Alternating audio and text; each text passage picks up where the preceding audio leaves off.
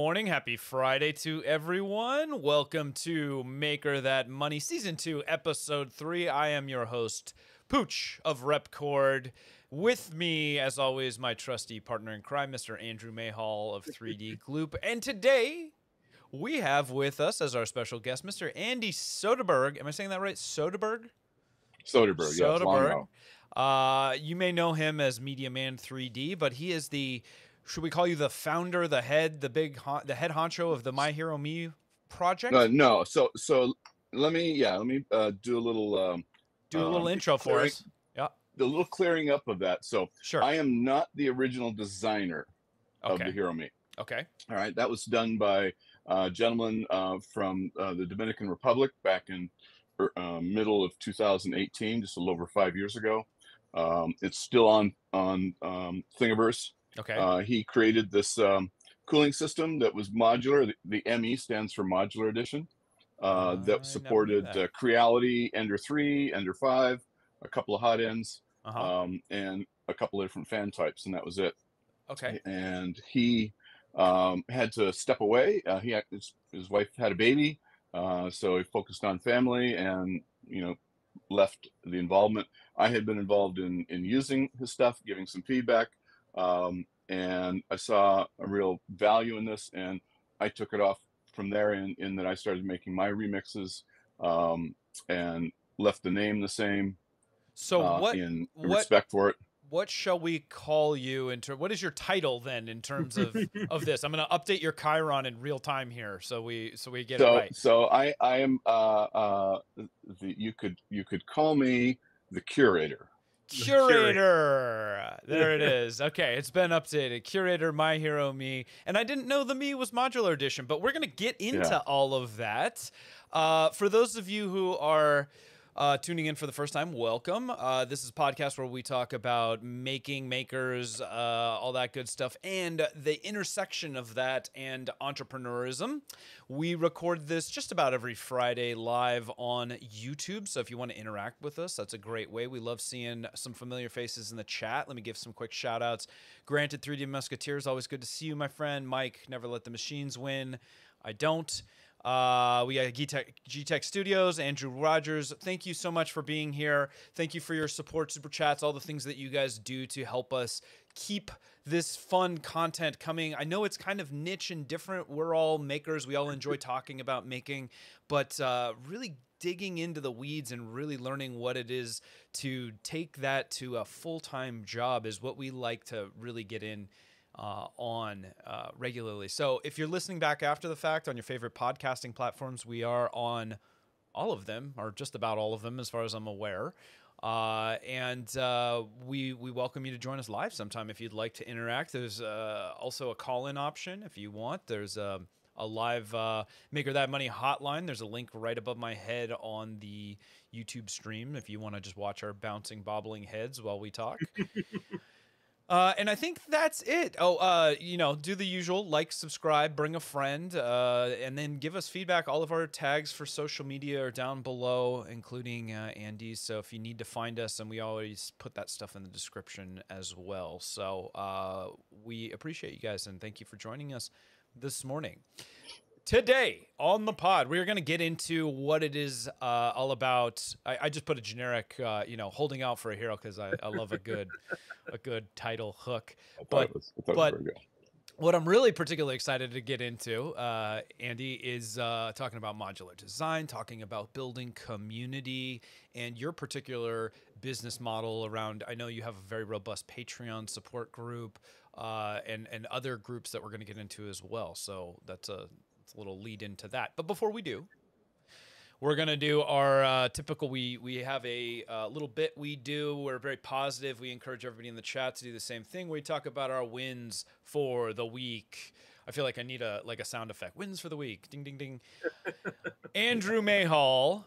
So we're going to call you Andrew, and Andy, you'll be Andy, just so we don't confuse things. So Andrew, will you please start us off with something great that happened in your life, whether it's professionally or personally? Sure. Let's see. I got some new equipment coming in. Expanding the new toys.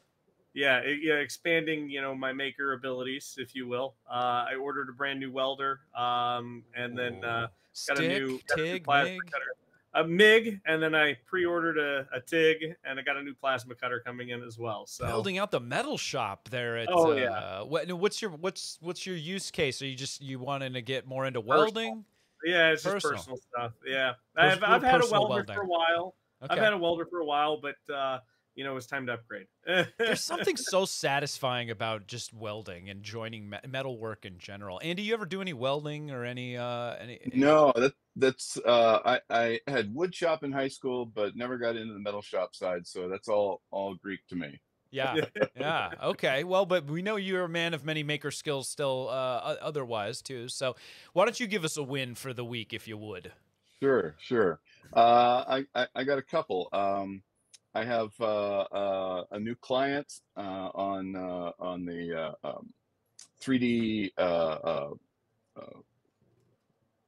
print farm space, doing a project that I'm under non-disclosure on, so I can't talk about, but it's a very cool design. Something that's a patent is being applied for that will be 3D printed. And I've been working with that client the last couple of weeks on refining and proving out Very cool. the repeatability, manufacturability of that his designs. And then the other, just before this podcast, I checked and saw my email that my Prusa XL, the shipping order, the shipping slip email came through. So my first That's day awesome. order of a 2-head semi-assembled Prusa XL is on its way 660 odd days later. Ooh, that's exciting, and that's what I hopefully it proves worth the wait. I love mine, and I know it's been a journey for the Prusa team to get that out there. It's been a wild time getting product launches and stuff like that done. As I'm sure we can all kind of relate in some level. So anyway, that's exciting. I can't wait to hear what you think of it when you get it, Andy. Yeah, absolutely. I'm looking forward to it. Very good. My win for the week, I'm gonna go with. I've been just like on this wild organization kick, and I've used this one before. I've just been breathing some new life into some the rep rack setup that I've got, because I've just invested heavily in cleating all of my walls for various things already, and so building out like some actual like usable shelving. So the rep rack, for those that don't know, is just like a really basic open design that I put out there that uses EMT a metallic conduit that's just like ubiquitous. It's probably one of the cheapest, most affordable, sturdy little things that you can get here. $6 a stick for a 10-foot stick at any home store, and I just love building stuff out of it. I have a project Yeah. with EMT going on for the summer for my wife's above ground gardening, creating a trellis system. I've designed all the corner brackets and all the dimensions to be able to use EMT to make a trellis for the running the wires so that the plants, tomatoes. Isn't it just the coolest stuff? Now you're gonna bend it, or are you actually gonna do some corner? Are you gonna do some 3D No, printing? no. The EMT is all just going to be cut straight pieces, Uh-huh. and it's all going to be assembled with polycarbonate or ASA printed corners and T's and triangles and elbows and ends. I can't wait to see that. I love that stuff. So yeah, I was gonna say, if it's out and subject to UV, we hear ASA is good for that. Is polycarbonate good under UV as well? It's what I hear. All right, never tried it. Cool.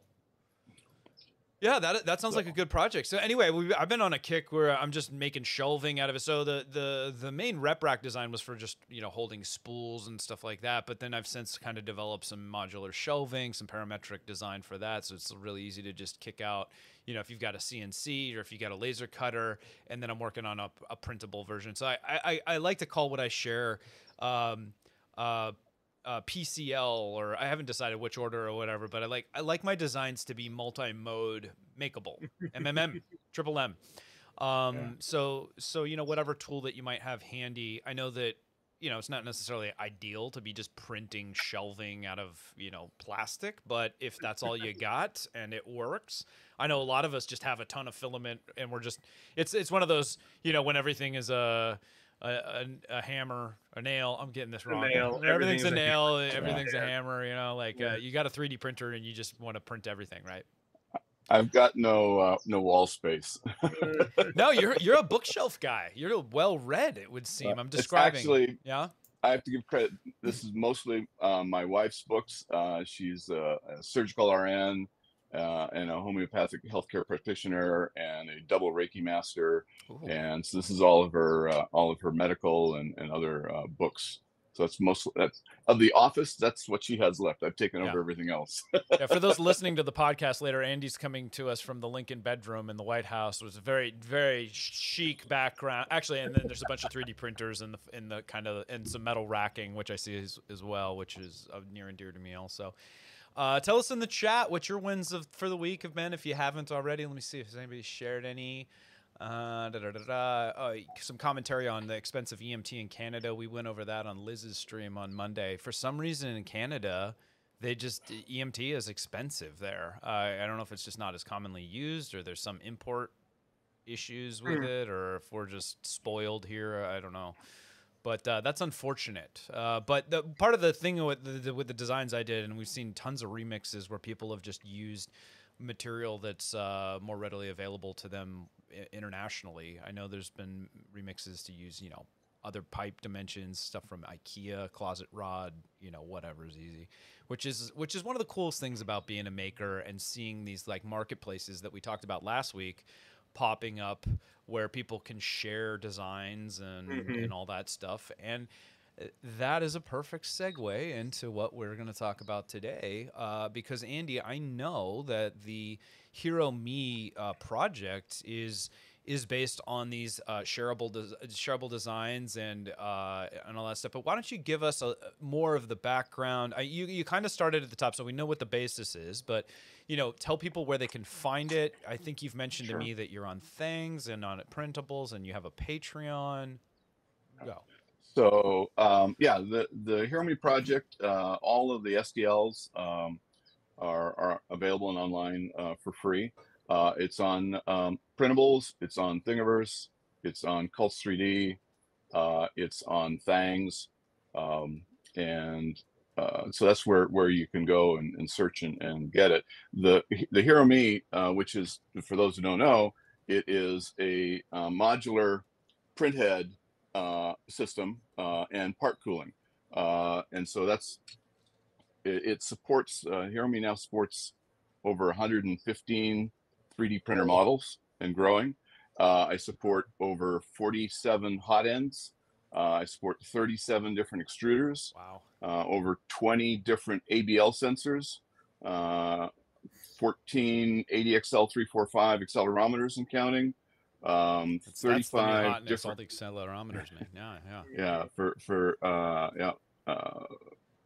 Clipper, and then 35 different print fan combinations. So, this goes back to my 70s days where, tinkering on cars, I wanted to have a Holley carburetor and Edelbrock headers and a Hirsch shifter. And, everybody had their own particular brand of thing, right? And you needed to have a way that it would all, fit together and work. So, what makers are until the Hero Me, are having to either, if they can, design their own, if they want to upgrade from something stock. That's basically the core. Is all of the vast majority of the consumer 3D printers out there, part cooling is an afterthought. It's a checkbox. Oh, we have to have that feature. There's no engineering design done in these 4010 fans being slapped on the side of the print head that have to run 100% to try and keep up. And for certain print scenarios, part cooling is not that necessary. But for a lot of people with PLA and PEDG, part cooling is extremely important. But besides part cooling, they want to upgrade and change. So every different printer's got a different X carriage, got a different mount points. All these different hot ends. Well, yes, there are the E3D collar type mount. There is the Creality 2-screw type mount, but there are others. The Vorons have top mounts. So what I've done with the extending the Hero Me line out is build modular components. It's all based around this base. It's called the base, and yep, universal base. And so, on the front, you've got the heatsink fan. On the top, which we'll get into, is where the modularity comes in on hot ends and extruders. On the sides, you've got mounts for the part cooling. On the back, you've got standard mounts for connecting up to the interface plate with gantry adapter to an X carriage. On the bottom, there's mounts for accessories like an endoscope or hooking up to a mount point for accelerometers.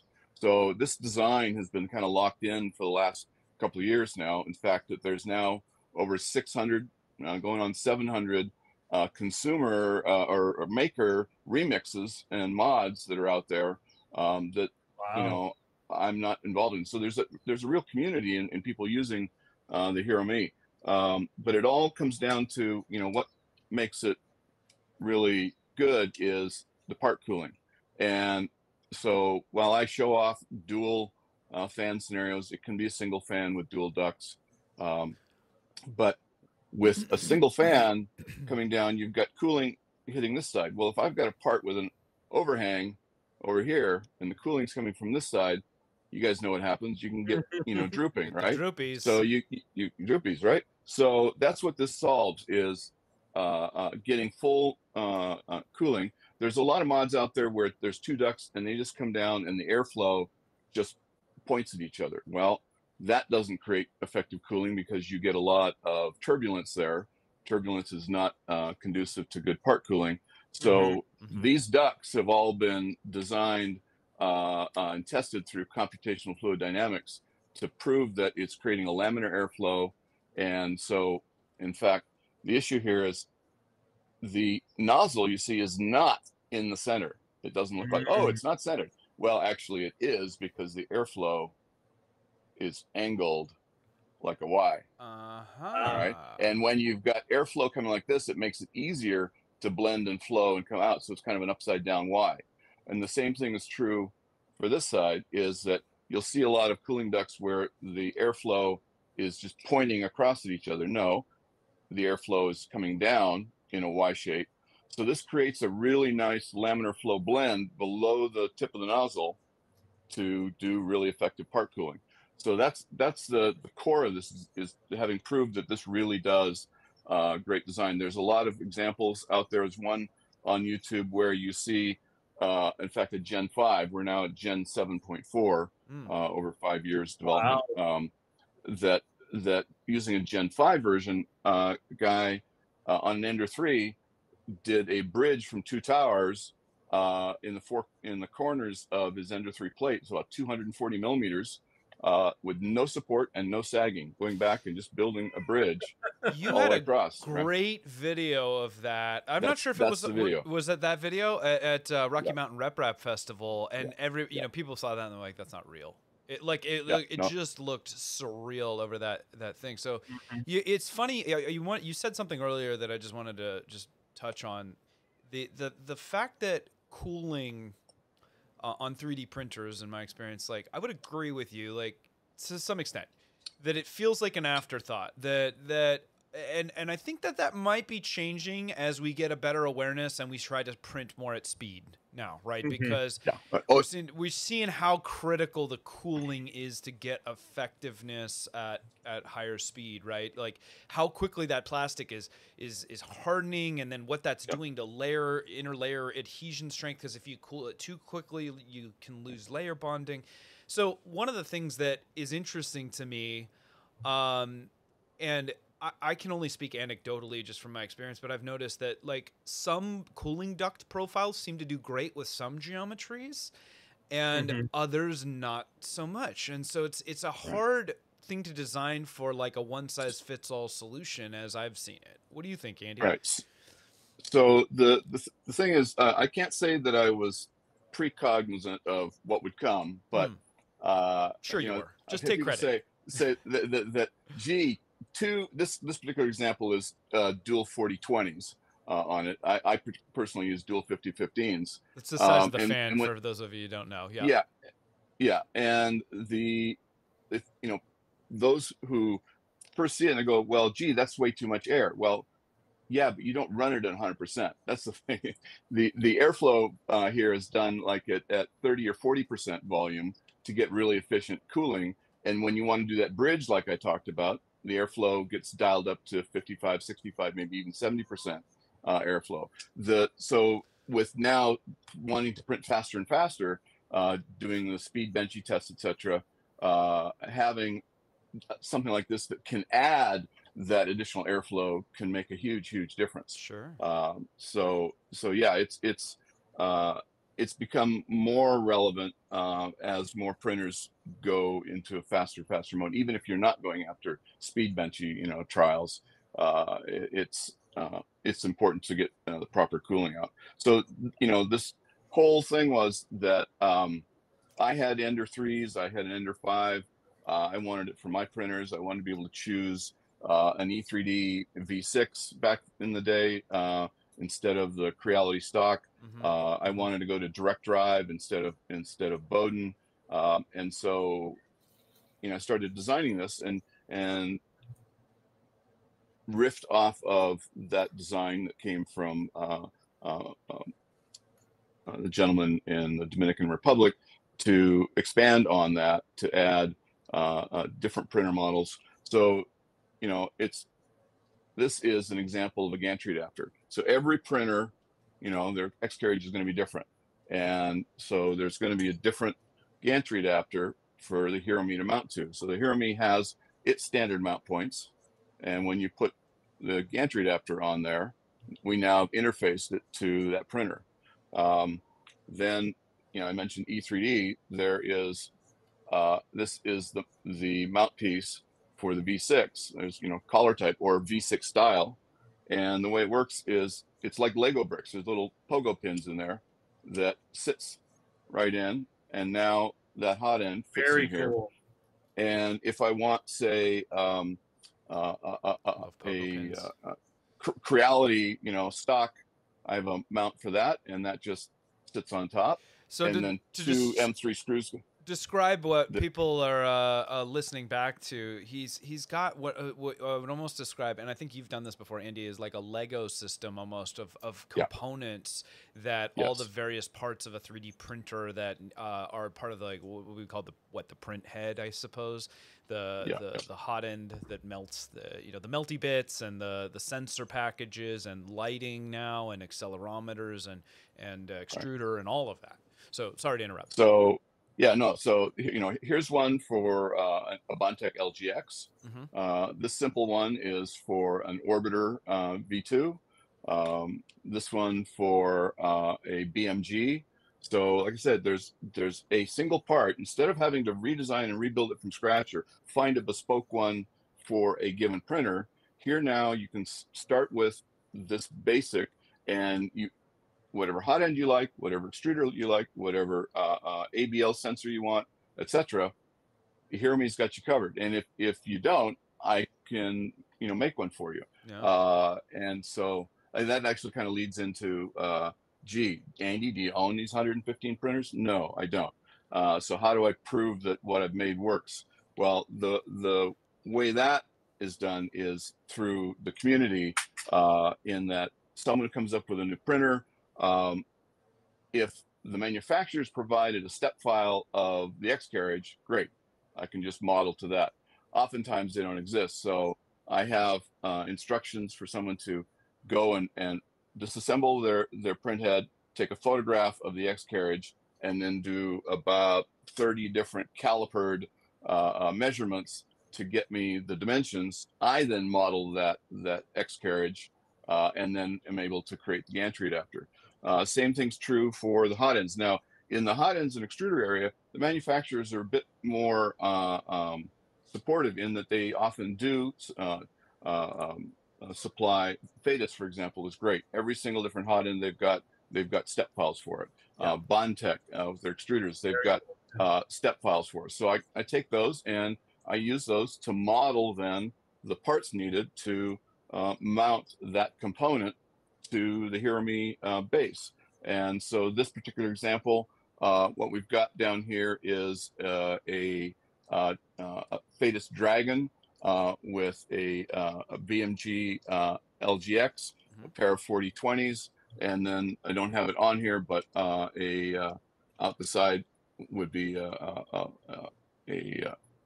ABL sensor of either Creality or any other. In this example, while it's the same extruder, here now it's flipped the other way, so I can handle forward facing and reverse facing. But now this particular hot end is the Creality Spider 4 with the ceramic, and so it's very I made a mistake of actually doing the calculation a year ago of how many possible combinations, and I call it a mistake because people kind of got scared away from that. But at that time, of 115 different printers, 47 different hot ends, 37 different extruders, et cetera, et cetera, et cetera, it came out to over 35 billion possible combinations from these 650 different SDLs. Well, let me stop you for a second. That you've done a fantastic job of just appealing to that like crack addiction of the maker, of like being able to tinker and work and try all different things. So we talk about a number of different applications. I do a lot of 3D printing for actual part production, and so like I make it a point to try not to tinker, even though it's still hard for me. But I know that I'm not necessarily the typical, and I know a lot of people like the journey is the adventure, and part of that is just like what I want to try this new extruder, I want to try this new thing, and it is fantastic to have a system where you do not have to tear everything apart to do that. If you want to, I'm going to just upgrade this piece. I print out one new bracket, I bolt it onto the system and all that stuff, and I think that's great. And you're able to build a very robust community around this because it doesn't have to necessarily be a one size fits all. Right. Now, and I can tell Andrew's probably thinking the same thing. As a business-minded individual and stuff like that, and thinking about supporting this and all this stuff, you have all the advantages of the modern era: continuous improvement, very rapid development abilities to release new things as new product comes out, which it does every day, which is fantastic. But the support around that, the documentation requirements around that, like all of the logistical components that make that a challenge. How do you handle that? How do you mitigate that? So that's where the business comes in. That's the business side of it. For the first 4 years, there was no money that I made. I didn't put any effort into, gee, how can I reimburse myself for the thousands of hours invested in designing this, and so I was answering not so much emails then, but comments on posts on Thingiverse, etc. Thousands in a year, over 4 years. And it got to the point where it's become, at that time, was a half-time or more job that I was spending above and beyond my day job. And so I finally decided, no, this is not sustainable. I can't keep doing what I need to do, keep doing my love of doing 3D printing, and make this supportable. So I had done documentation, I had done FAQs, and there was a very, compared to today, a much simplified version of it that was available online. And I took it offline. I went behind Patreon paywall a year and a half ago, almost coming up 2 years in January, to make it possible for me to continue to do this and be able to afford to keep the lights on in the house, because I had a company I was working for that merged, and I got merged out. Oh no. and so this became, okay, I'm going to turn my hobby into a business. And so I created a Patreon account, and so all the SDLs are free. You can take them, you can use them, you don't have to contact me. But if you want support, if you want documentation on how to do this, of the 650 and growing parts, you only need somewhere between 5 and 12 STLs for any given setup. Right. Now, the organization of those STLs that are on the services where you can get it, printables, Thingiverse, things, etc., are in a zip file, and it's organized in folders and subfolders by component, by brand, etc. And the file names are very well defined. So if you really know your printer and your components, you can download that zip, go through, find the files you need, print them, and set it up. There are thousands of people who've done that without ever contacting me. But for those who want support, I've got Patreon, and now also Thangs membership and printables memberships, where for $5 you get my 56-page parts selection and color illustrated assembly guide. That's you get Very cool. for $5. And then for $10, you get the documentation plus 2 videos. I have an orientation video, it's a half-hour long, and I have an assembly example video that's a half-hour long. So those get included. Plus you get access to my Discord server, where there is a community of a couple of thousand like-minded makers out there who contribute as well as ask questions and help the community, and I contribute to. Then there is a $15 tier, where additionally you get access to a private channel on the Discord where you can get direct support from me within a couple of days. For those who may be watching or reading this who are my patrons, I know I'm behind. This is I'm playing catch up here. It's just me, and there are a lot of you, and I very much appreciate all of my patrons. But I have some catching up to do on questions, so I'll put that right out there. And then I have a $30 tier where all of those same things you get, plus you get a monthly hour-long video chat like this, where you can ask me questions, we can talk about it, I can walk through it, etc. So yeah, I did that, like I say, in January, a year and a half ago, and it's taken off way better than I expected. And it's allowing me to keep the lights on. It's not a profitable business yet, but it's working that direction. And this year I added Rocky Mountain Rep Festival I went to. I went to MRF in the Midwest. Unfortunately, I got invited, accepted, but couldn't go to Open Sauce. And ERF, I got accepted, but there's another reason I'm not going to be able to go to that one. So I need to find someone to sponsor me. If you're out there. That seems to be the common lament, right? It's like there's just more events than there are money and time, and so it's Am I making money off it? Yes. Is it open source? No, it's not open source. It's Creative Commons. You can take these and you can make your own mods to them, and use them. But my knowledge, my support, my documentation, my videos, those are something that I, put value on. And if you want that support, you want that information, that's where you can support me by becoming a member for 1 month or several months. It's a really clever way to kind of go about building a business. Is you have this intellectual property that you've been building, and while releasing the digital files and assets for people to build their own and create, that's awesome for like the community piece. But then sharing that knowledge, there's value there, and I think you're recognizing that. And so I think that there's going to be more of these businesses start up over time. Because it's a really interesting model. I find this model fascinating, and I've been, I'm kind of dabbling with it as well. Because I've got a printables club. I'm not everywhere, like a lot of people are with, being on all these other platforms, because it seems administratively like it could be a challenge to manage all of that as you add more of them. And that's one of the things that I look at as a business owner a lot of times is like, how well does this scale? So when you talk about your personal time, absolutely very valuable, probably the most valuable thing we have. And Andrew likes to point out a lot, like as makers, we don't typically value that component nearly as much as we can. So I love hearing Andy say, this is where the value is. I think it's very clear to people that if you draw a line in the sand, here's what you get for free. Here's what you get for paid support. It should be.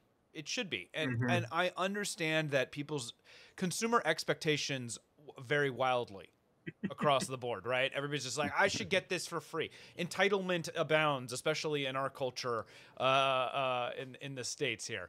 But talk to me for a little bit, Andy, if you would, about scalability, you know, because the more patrons you have, the more people that need your time. Your time is finite.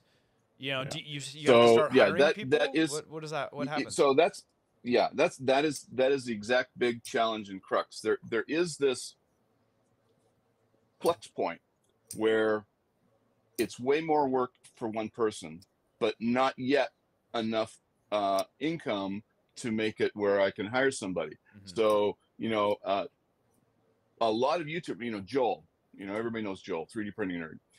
He started off just doing something in his basement because he loved it and doing it. I started watching him probably in the first month or two after he got online, and, you know, he grew it and grew it and grew it. And there was a point where it was overwhelming for him. It got to a point where he could afford to leave his day job. But there's this inflection point where you can't do it alone. And now he's got a team. I don't know how big his team is, but I know he's got at least a couple of people that are helping him build his business out and his brand recognition, etc. So yeah, that is my challenge, is how to get over that inflection point where to make it sustainable, to make it so that I can continue to grow what it is that Merlin Media, which is the business end of this, where Hero.me falls under. There are other things, my 3D printing farm, etc., falls under Merlin Media. I have a consulting business on the web development side that falls under my Soderbergh Consulting. You're a hustler, man. Business. You got like a true entrepreneur. He's got like 10 gigs going at the same time. You have to have multiple gigs, but then your side hustles have side hustles. That's right. They do. Yeah. They do. So, but that's the thing. If somebody's thinking about doing this, I don't know that I could have done this if I didn't have the background that I've had in my own business experience, having been in product development and product marketing. I worked for Atari in the 80s. I was the product manager for the 600 and 800 XL home computers. Wow. I worked for Apple in the Yeah. I worked for Apple in the 90s. I was the first QuickTime evangelist for hardware that makes what we see here possible, and doing digital video and interacting with hundreds of hardware and software companies to adopt QuickTime. And then, you know, I had my own business for 15 years when I left Apple to do web development, and also about that time that when the 2000 .com bust happened, I survived that in web development because I transitioned into working with colleges in redesigning your websites, and they have a need for web accessibility. That's a big thing. You know, everybody's website should be accessible for all people, everyone who's got differently able access. And so over the last 20 plus years, I've become a web accessibility expert. And so I consult in that arena. So yeah, I've got a number of irons in the fire, but the last 20 years, I've been an exec in software company doing global tech support, customer service, building customer success teams, customer support teams, and operational teams, so that we can properly support the services those companies provide. So I've absolutely understand what it is to build teams, to manage teams, and to build infrastructure. So with Hero.me, I've got now, you know, an ongoing building out of whenever a new question comes in that I haven't answered before, that gets added to the FAQ.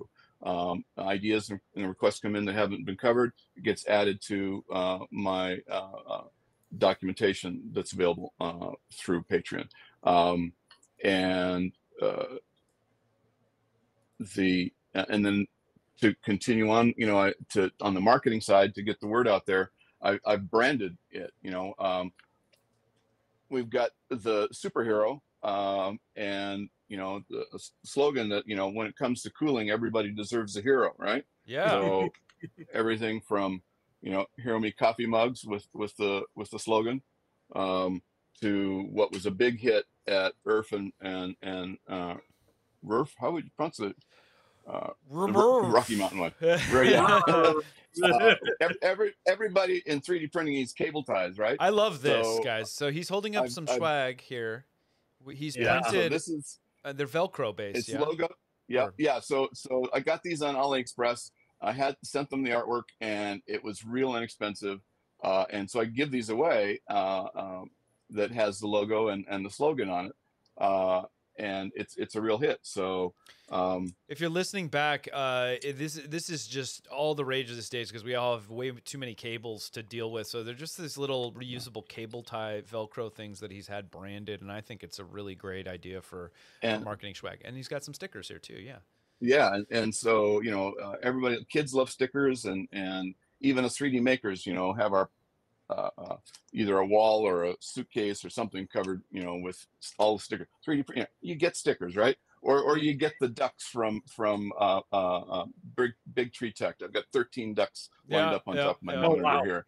Got your ducks in a row, huh? So and then the on the front here, one of the shrouds for the part cooling fan is the Hero Me superhero logo. And then everybody's doing maker coins. Your branding game is strong. Yeah, look at this. Yeah, I've got my maker coin. So there's the superhero guy, and then on the flip side, when it comes to cooling, everybody deserves a hero. And then on the end, look at that! Even the edge has. Wow. Yeah. The edge, it's got my Patreon and my website. Is that printed in? Is that a multicolor print that you just cranked on probably on your bamboo? My bamboos. Yeah. So I crank these out on bamboo, and they're great. So I've got a slew of those. So yeah, it's the marketing side, it's the promotion side, it's continuing to I say continuous improvement and modifications. And yeah, it's now generation 7, release 4. I do a release every few months. In about every year and a half, get a new generation. I'm always working on new things. There's coming, I did a tease at the shows. It was a little premature at the time, but there's going to be Hero Me Pro, which will be a kit form where we'll sell pre-printed kits for those who don't want to print it and do it themselves. They would be able to go in and from an order form, I have this printer model, I have this hot end, I have this extruder, or not, Bowden, I have these fans, I have this ABL sensor, etc. And from that, we'll get the items that need to be bundled up in a kit and sent off, so it's bespoke to their exact printer setup. So I gotta go ahead, Andrew. Yeah. I mean, you're kind of now moving towards the traditional, manufacturing and productization, of your designs, but leveraging additive manufacturing. Licensed. Okay. The key is licensing. So will I start it off? Sure. Do I want to be in the manufacturing business? Not really. I do. Like I said, my Win mentioned, I've got a couple of clients that I do additive manufacturing for custom things, and this one new client that I can't talk about that is got a great idea and a great product and something that's been around for hundreds of years, but this new take on it is like, once you get it in your hands, you go, why didn't someone think about this way back when? Because it's just so obvious once it's in your hands. So I'm really excited to be working with this client on this new product that's going to be very easily 3D print manufacturable, and in the 3D printing space and manufacturing, it's all about shipping, right? That's where the real headaches are. Pooch, you got to ship your stuff all over. Andrew, you got to, especially you've got real challenges. I love 3D Gloop, guys. 3D Gloop is the bomb. I use it all the time. And so The idea with licensing is to get it that closer to the last mile, maybe the last state, to get it printed somewhere, and so that the shipping can be really low cost and really quick. So that's the model I'm working on there, is to try and take this for Hero Me Pro in a license scenario, where I find a couple partners spread around the country and also spread around the world. I've been talking to some people in Germany and Italy, Wow. who maybe taking over the Europe side, and yeah, they license for me for each kit, whatever parts number it is. It will be a flat license fee, and they can sell it, for whatever. If you look online, Voron kits, right? LDO sells Voron kits. A lot of people sell Voron kits. If you want to get just the pre-printed parts in Europe for a print head assembly, an Ep3 or something, you can be spending 100, 120 or more euros on just those printed parts. Sure. Right. So, there's a market there for this. And I think a Hero Me bespoke system for each person, being able to get it customized with a thing for $70 or $80, I think that's a steal. In my research at Murph and at Rocky Mountain, I found that there was wide acceptance. In fact, people who would otherwise print it themselves, they say, you know what, I'd buy the kit and I'd print it then for my other printers, right? So there is been a strong interest, and so that's a way I'm going. So yeah, it's, for me, from the business side, talking about the MTM, Make Her That Money, it's multi avenues, multi-layered, multi-segmented, to find a way to leverage your maker craft into something that is sustainable, even if it's a single operator, right? So lots of nuggets in here that just are like, setting off all my tingles, my Poochie senses. License to manufacture deals and stuff like this is a really fascinating subject to me, because I've tried to crack this nut personally with Repbox and with some other stuff. And while in the theoretical realm and writing it out on paper and doing the plan and stuff like that, it makes a lot of sense. In practice, it's certainly not easy. Now, I think a lot of this is going to depend on what the product is and what level of complexity there's. But obviously, the compromises that you make when you hand off manufacturing are making sure that the quality is to standard. You're basically having to support the manufacturer. So this is almost like something of a franchise model, where you have to provide a lot of the details around what the quality assurances are going to be, what the packaging needs to be. And then, of course, regionally, just annoying little details like this, like the packaging that we use here in the States is not ubiquitous in Europe. And so we have to come up with either substitutions or do different packaging. And so what's sexy in this day and age is the idea of distributed manufacturing, and that we want to get that last mile bit in and take a lot of that cost of like freighting things all over the place out of the equation. But you really have to. There's a lot of people in the maker world that talk a good game. They're like, oh yeah, I can do that, and they gloss over all the things that are actually the important details, like the make. Like, yes, you may have a 3D printer and you can run these parts, nonstop, but that's actually like the easiest part of the whole thing.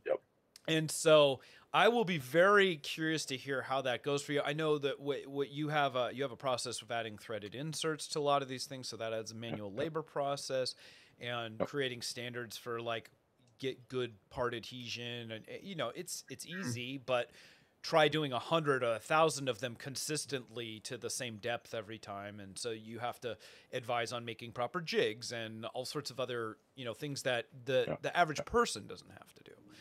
Right. Now, one more thing, and then I'll let you go on this, because there's just so much great stuff to talk about here. We talk about taking you started in an interesting spot where it's like we have it's not an open model, but we have a make your own, a kit, an instruction build of sorts, and we've seen people do that all the time. And you're starting to realize, okay, now we can start doing pre-made ones, and we look at the size of the market. And when you think about the amount of people out there that think that they want to print their own, but then ultimately go, you know what, I'd rather pay the $80 or the $100 or whatever the price ends up being. There are arguably far more people out there that probably just want to buy it than there are make their own. But when you're making a name for yourself, you're building community, all of those things. Like, I like the pattern that you're building on top of, because you're proving out that there is interest, that there is a market, and now you're layering the next thing on, which is a big thing, by the way, going to manufacturer. And especially if you're going to do it yourself, if you're going to license it, there's a lot of other things in that. So I commend you for that. I'm curious to know, what you're optimistic about, what you're pessimistic about, what the size of the market you think may be in terms of the thing. And I love your notion that people want to buy one, because I'm in the same thing. I'll buy one because it's easy to get an understanding of what I need. And that's the best way to understand it. And then I can make more myself. So it's great that you have that 1-2 punch, that availability. Right. So I'm big on analytics, very, very big on analytics. I'm not a mathematician, but using the tools that are there online now, doing modeling of charting out downloads and people using visits to the website and tracking the funnel of people have an interest to visiting a website to go, oh gee, I'll look at the product on printables, I'll download it, I'll actually print it, install it, to those who then I'll support it. So it's this, for me, I'm finding that it's this typically a 10%, right? And so it's just, I need more eyeballs. So in the case of over the last 5 years now, and actually this week is the 5-year anniversary of when he stopped and I started on doing things with the Hero Me. Okay. That there have been over 1 million downloads of the various permutations of the Hero Me in 5 years. There have been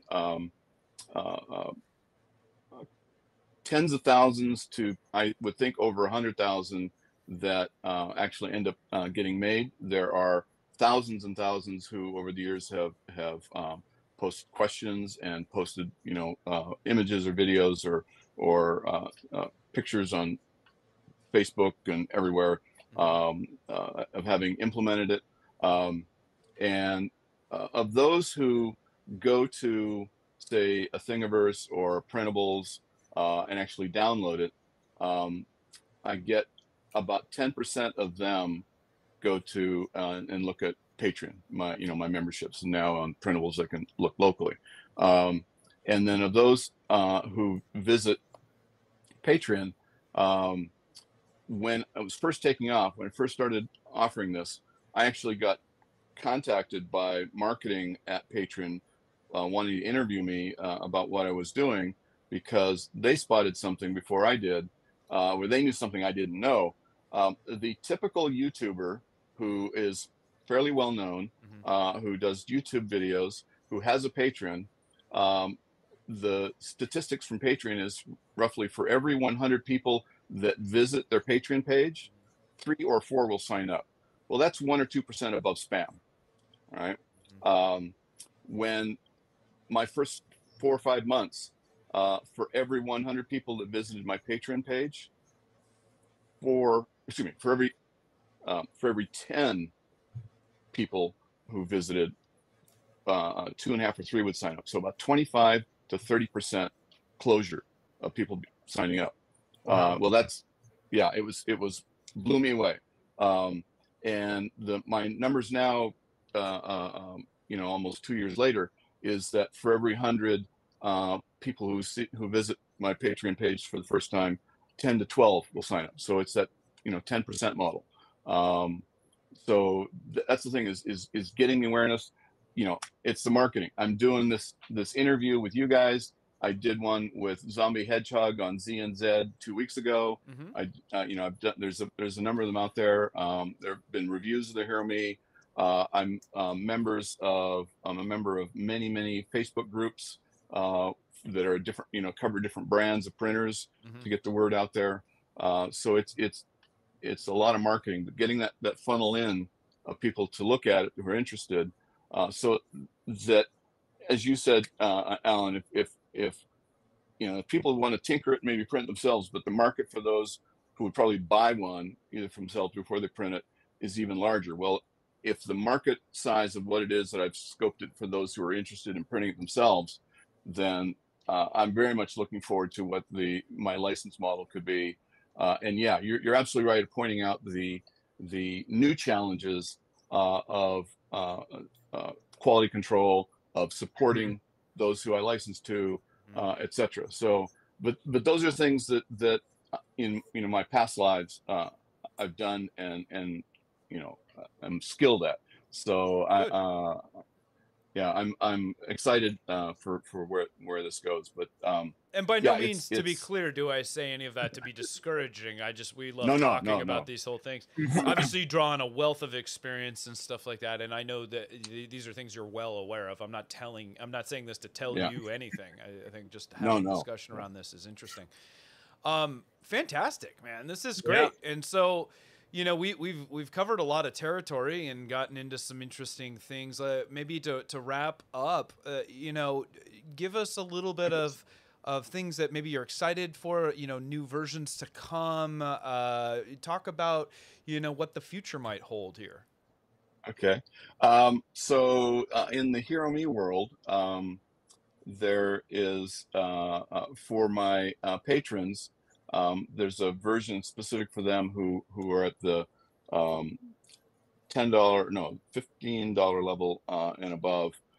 Get access to the step files that we're making.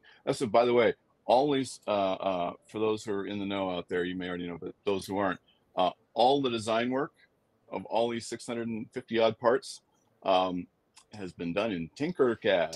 Wow.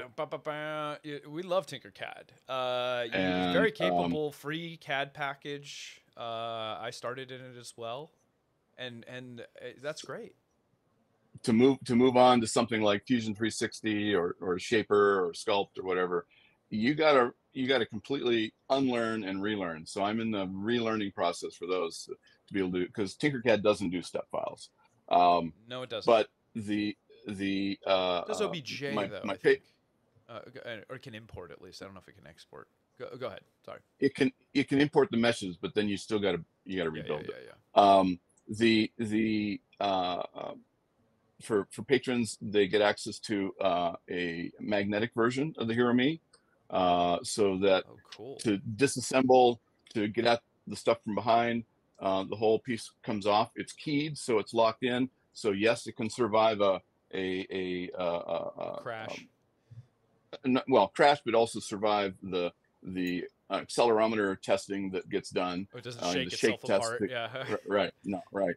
But so it's keyed, locked in, but pull one lock part out, and the whole piece can come off without having to get in the back and disassemble and unscrew it. There's also the Pro version is a front mount. So where Hero Me Gen 7, for your X carriage, it mounts it all mounts to this gantry adapter from the back, and then the gantry adapter gets mounted to your X carriage. With the Hero Me Pro, it's front mounted, so 4 screws and the whole assembly comes off. So there are additional new improvements being done. Very cool. Yeah, so I'm excited for the future. Yeah, there's lots of room for growth, and again, more new printers, hot ends as they come out. What we haven't talked about is obsolescence. Bamboo is a good example, right? So I got several bamboos here behind me. Love the printers. It's closed source, but it's not a problem for me. These things just work for me. They're my go-to. I've got Enders. I've got Ender 5s. I got Ender 3s. I've got Prusas. I had 7. I sold 4 of them to be able to buy more bamboo P1Ps. But and the maintenance parts for these are really expensive. But this is the printhead. There isn't a Hero Me for a bamboo. There are going to be more bamboo-like printers going forward. So, you know, I think there will always be a market for maker tinkerable 3D printers. But as this gets to be more of a consumer thing, you know, it's the Macintosh moment, 1984, big switch where you could take that thing out of the box and be up and running in 5 minutes. Bamboo out of the box in 15 minutes and you're printing. So yeah, I'm, you know, very cognizant of that, of you know, how big and how much of a market can I scoop as things move, you know, towards this. So it's so it's branching out and looking at other things that are going on. The one Pooch that you and I shared, that you were a nice beta tester for, but unfortunately got hit with a great advancement from E3D Online with their Revo. Yeah. Had that not happened, this might. So what I've got here is a Mark 3S Plus, and what I'm going to talk about could easily be done with a Mark 4. But this is he's removing the print head with the product by Wham Bam called the Mutant. That just is a one lever pop and allows you to take off and swap out your print head rapidly, which is a cool design. The thing with Prusa is two things. One is they've got a well designed but very hard to maintain should there be issues, that print head assembly. If you need to replace the hot end, you need to deal with a clog or whatever, and this is a printer that's in a production environment, right? It goes on your bench for 2 days or more, and the machine's out. So you either have a you either have a spare sitting there that you run in, but that printer's out of business until that's dealt with. Right. So with the Mutant, if you've got this spare print end module ready to plug on, you know, here's one with the Mutant faceplate that one goes bad. I just put another one on, and I'm back in business in 15 seconds. Serviceability is huge in business, obviously, and we don't, as a personal thing, like that's not something that most people care about, but it's a great advantage you bring up. Yes. So the one of the disadvantages with Prusa is that it's really hard to maintain. So this is an idea to solve that problem. Another thing, though, is Prusa is that makes it really manageable for them to sell kits. They've got these built-in tests. Prusa software knows where that nozzle and ABL sensor are at any given time. Right. It's got these calibration tests. If you don't pass, you don't print. All right. And so what I did to make it, because for those who are not seeing it, this is a much wider, in fact, 30 millimeters wider printhead assembly than what Prusa's is. Right. Well, you go, gee, if I go and home that X, that's no longer where the home is from what Prusa did. That's right. Well, if you look close, if you can see it, I've reverse engineered the geometry and created mount points to widen the X-axis, to lengthen the Z-axis, and such that no build volume is lost. It passes every single calibration test. So it's just a matter of, there's some new parts to print, but you can turn a Prusa into a Prusa Mutant, so you can have this replaceability.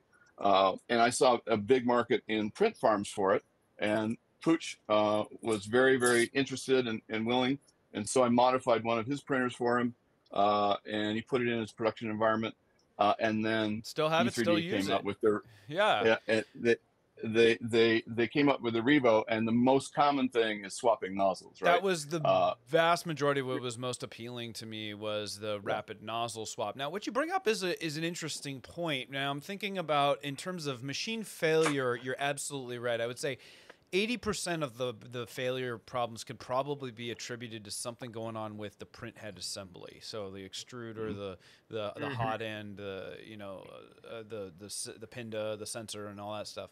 So there is value in being able to rapidly, I'll diagnose that part on the bench later, swap this thing in. Yeah. Cost of that. There's a lot of other factors that key into. So the overhead, though, is that I know you thought about, and we talked about, is that with something like this, is you've got a lot of time and energy needing to, if you've got already a print farm, to rework it, to, recreate and reassemble and kit those to take advantage of, say, a Wham Bam modular system. But if you're building it out from scratch, you're buying these Prusa or Prusa clones, and you're building them in the first place. Well, Yep. if you build them with this parts instead right up front, you've really not wasted any time. But yeah, refitting an existing print farm is a lot of labor and a lot of time. Well, not just that, you're off the reservation. So you did a good job to design to try to stay within the bounds as best as possible with firmware. No firmware changes. Firmware changes and stuff like that. And there was some, as I recall, there was some little things about like maybe a calibration wouldn't work or something like that. But that wasn't the biggest deal, although I am finding now, even with the Revo setup, with the latest firmware, as they're releasing advanced thermal models and stuff like that, now I have to have a forked firmware to support Revo, and the appeal of that is becoming less. Now, that said, we're already looking at Mark IV in the future and analyzing, like, can we still milk, this a little bit further, or do we need platform changes? I don't know. A lot of that stuff is still to be determined. I think there's still plenty of great life, and the Mark III ecosystem is going to live on for quite some time, and part of the benefit of that Prusa ecosystem is that they will continue to support it for quite some time. They still release updates to Mark II and all that stuff. So if you're in the market for some workhorse capable stuff, actually, there's never been a better time than now to probably find used Mark IIIs. You pick up one of Andy's on the secondhand marketplace. There's some good value in that. Yeah. But let's take two questions, if we could, really quick from the chat for you, Andy, and then maybe we'll close up there with a little ask Andy some questions. So first one comes from Vast CNC. He's curious to know what your churn. This is a great question, and it might be a little personal, but if you're happy with sharing, what's your churn for memberships? What do you think the primary challenge is to that membership model? So when he says churn, how often are people subscribing and unsubscribing? Yep. So the Hero Me is the Hero Me, if you think about it, it is a weekend to maybe 1 month long project. It's a slice in time in your life of a 3D printer, right? True. If you want to upgrade it and add it, you come to me and you could subscribe for 1 month because you got what you needed and you go on. In the first year and a half with Patreon, because they only have a membership model, 30% of those who joined basically joined and canceled. They get 30 days, but they joined and canceled because all they wanted was the documentation. Sure. All right.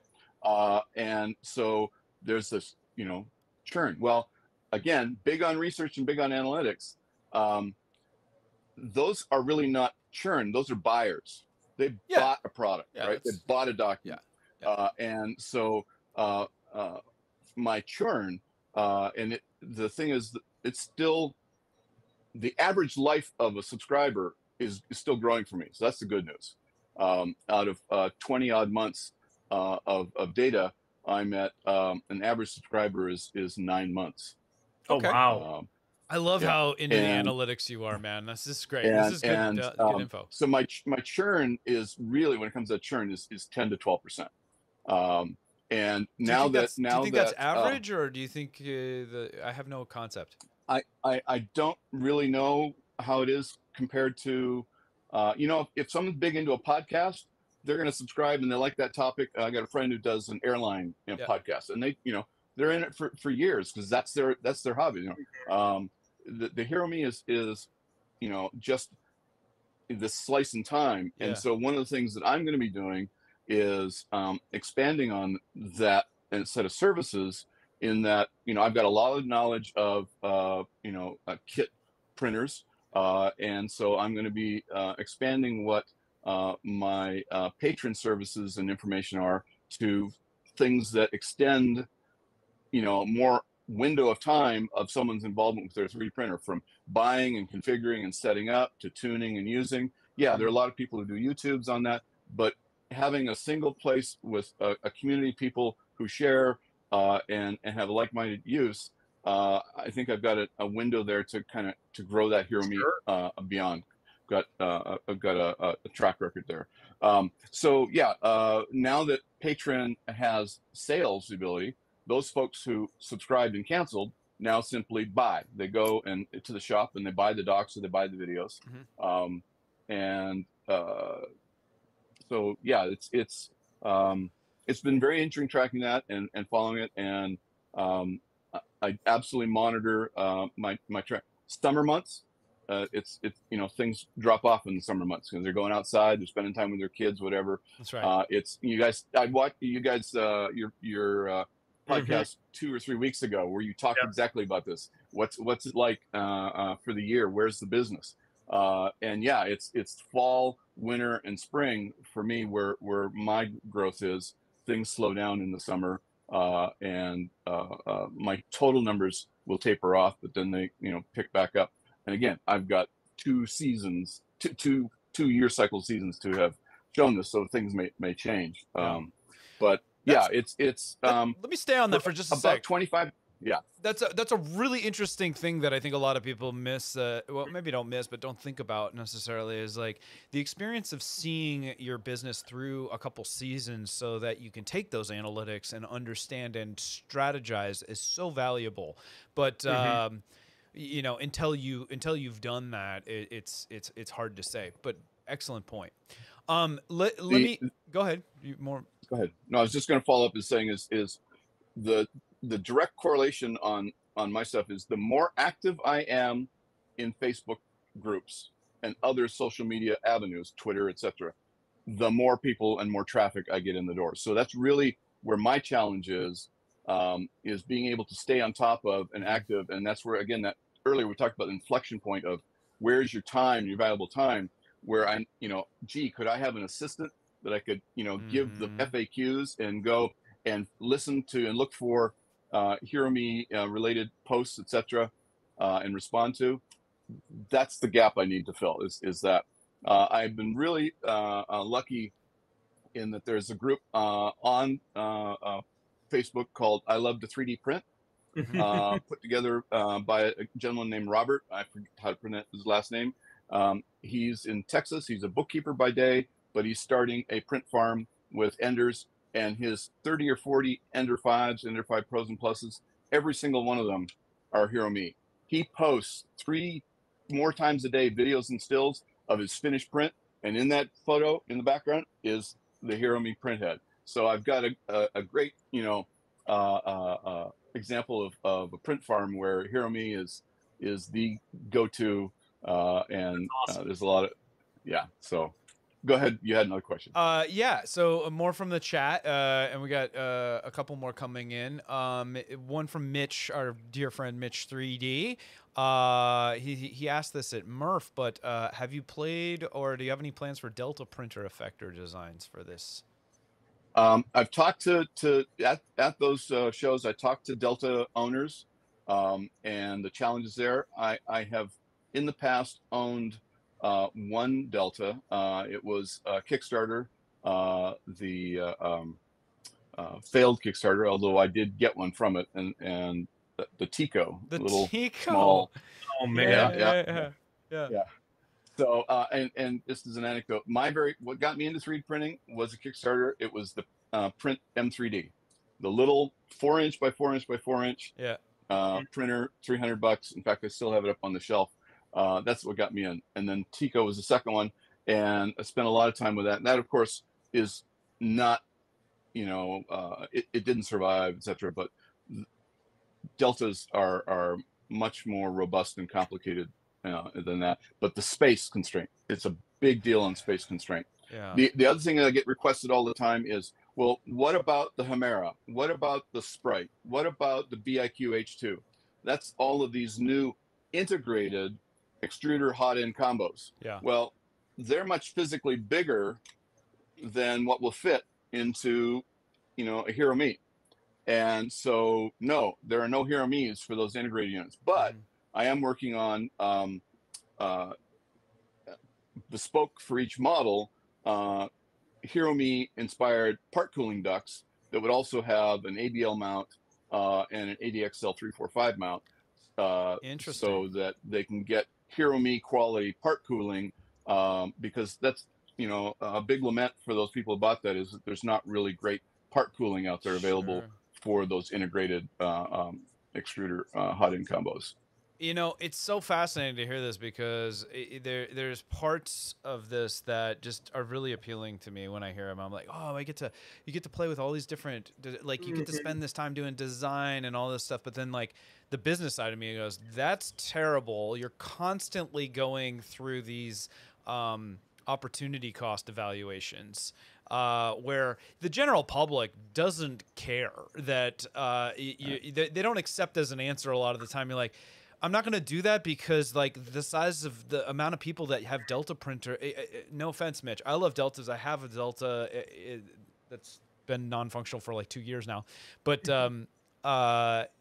when it comes down to like the business decision side of things, you have to go where the biggest opportunities lie. And if you start tailing off into these other cases. But then the compound is, Hero Me wouldn't be what it is if it weren't for me going over and supporting these edge cases. Yeah. It's the collective now. There are many dozens of the 115 printers supported so far that are niche printers, but they're from a manufacturer that has a family, etc. And there's a big following for the Anycubics. There's a big following for the Elegoo Neptunes. There's a big following, obviously, for the Crealities, out there. And I'm evaluating every one of us. That's the thing, is where I get the most fun is I love doing the design work. I love doing the prototyping and design. I think we can all where agree I get, we like that stuff. Yeah. I just look up and go, 8 hours went by. Oh my God, where did it go? Yeah. But yeah, it's finding and making those decisions about, if it's only this one thing and you don't have this ecosystem around it, yeah, it may not be the right business decision, but adding that one additional level of, so anyone else going, oh, wow, people come in and they're just confused, go, oh, this is way too complicated. And I'm working on that. Mm-hmm. But others going, wow, this has got support. This has got a lot of effort into it. It's got a lot of design into it. Yep. He's got my model. Oh, I see in the notes that people have made requests and he'll make, one for them. It's the interaction with the community that has helped make my generations of the Hero Me modular printhead system successful. Absolutely. Is been from that interaction and feedback and requests.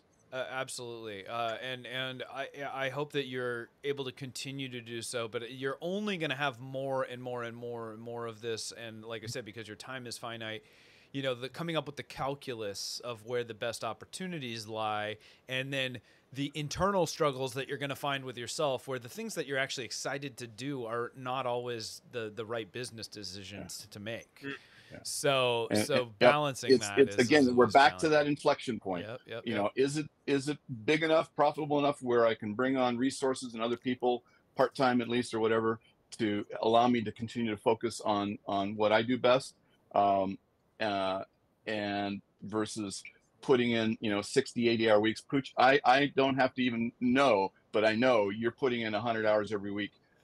Whether you're directly in your business or you're at home, you are always going as a small business person. This is what you're invested in. It's all you think about, really. You spend as much time with your family and your kids and your dogs or cats. But until you can get to that, you're never going to sit back and go, but that you get to a level where, okay, it's an oiled machine, it's running, I know where I need to focus on to keep that ball going uphill and getting better, right?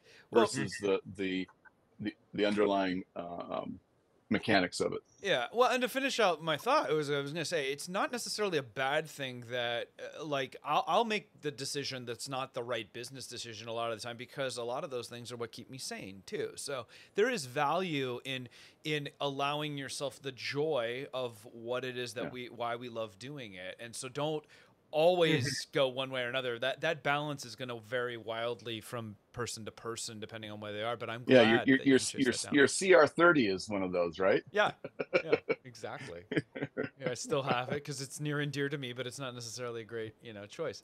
One more question, and we're going to close on this, and it's a good one from Mike at Never Let the Machines Win. Do the Rep Rap festivals affect your memberships? Do you find a spike in membership when you put in the personal time at the event? Yes, absolutely. Yeah. My goals for going to those, because this is my first year doing it.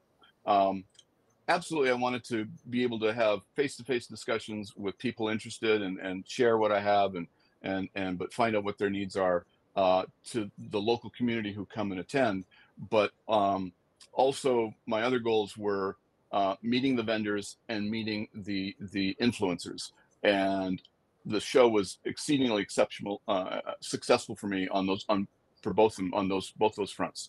But yes, the showing off the system, having a printer there working and printing with it, answering questions, there absolutely were long-lasting spikes, not a spike, but then long-lasting, I think, accelerated growth. Again, it's the more, whether it be Facebook, whether it be Murph, whether it be Twitter, whatever social media channel, the more I can get out there and show and talk about and share, the more folks come back. But absolutely, it helped my Patreon community grow, was attending those. And I really lament not being able to go to ERF. It's the granddaddy of them, but other things preclude me. But yes, it was absolutely, and again, I went unsupported, no sponsor. It was on my own nickel. Invested my time to grow my business, and it was absolutely worth every minute. Well, see, now that's I'm really glad to hear you come to that conclusion, because I've said multiple times that these events are so critical in terms of building reputation, legitimacy, all that stuff. So in my opinion, yeah, I know it sucks when you're getting started too, because it's not cheap to travel, but that is money well spent. That's investing in yourself, your brand. And Andrew and I, he probably gets sick of hearing me say it, but it's like, you don't have a sales problem, you have an awareness problem for the first couple of years. Yes. And so whatever you can do to get out in front of people, to have people experience it, and then ultimately want to advocate for you. One of the things I don't do well, I know how many people leverage Discord so well to build their own communities. I love hearing that stuff, and I know I could stand to be doing that better. So, but yeah. The again, this is where, to that one point, my 20 years in doing customer service, customer success, it's not about making satisfied customers. That's the basis. That's the ground rule. Make customers satisfied. It's going that extra mile, that you are turning customers into advocates. They are now your free salespeople. If you can make it such that you've got something that they're so excited about, that solved their problems, that made their life easier, that they want to tell their friends about, their peers about, that's what makes a successful business. And it's putting the energy in to going that extra mile to help turn customers into advocates. That's what makes a business take off. Well said. Well said. Well, listen, I think that's a great closing point for today. Andy, I want to thank you so much for your time and wish you, of course, all the success in growing this very exciting business, very cool design. I'm glad that it's enabling you to get some joy and engage with the community in such a positive way. And whatever we can do to help shine a light is fantastic. I want to thank you for the collaborative that we've done in the past with, the stuff you did with the Mutant is fantastic. And if you're still with us in the chat, thank you for joining us. We look forward to having you hopefully again with us next week, where we'll pick back up. And I'm really excited. We got some interesting guests in the mix, things to come. The conversation we had last week around the new maker economy and stuff has drawn some attention for some really interesting individuals requesting to be on to talk about some stuff. So we can look forward to that and to more of the same. But thank you so much for tuning in, for supporting us. We are Maker That Money, the podcast where we talk about turning your hobby into your jobby.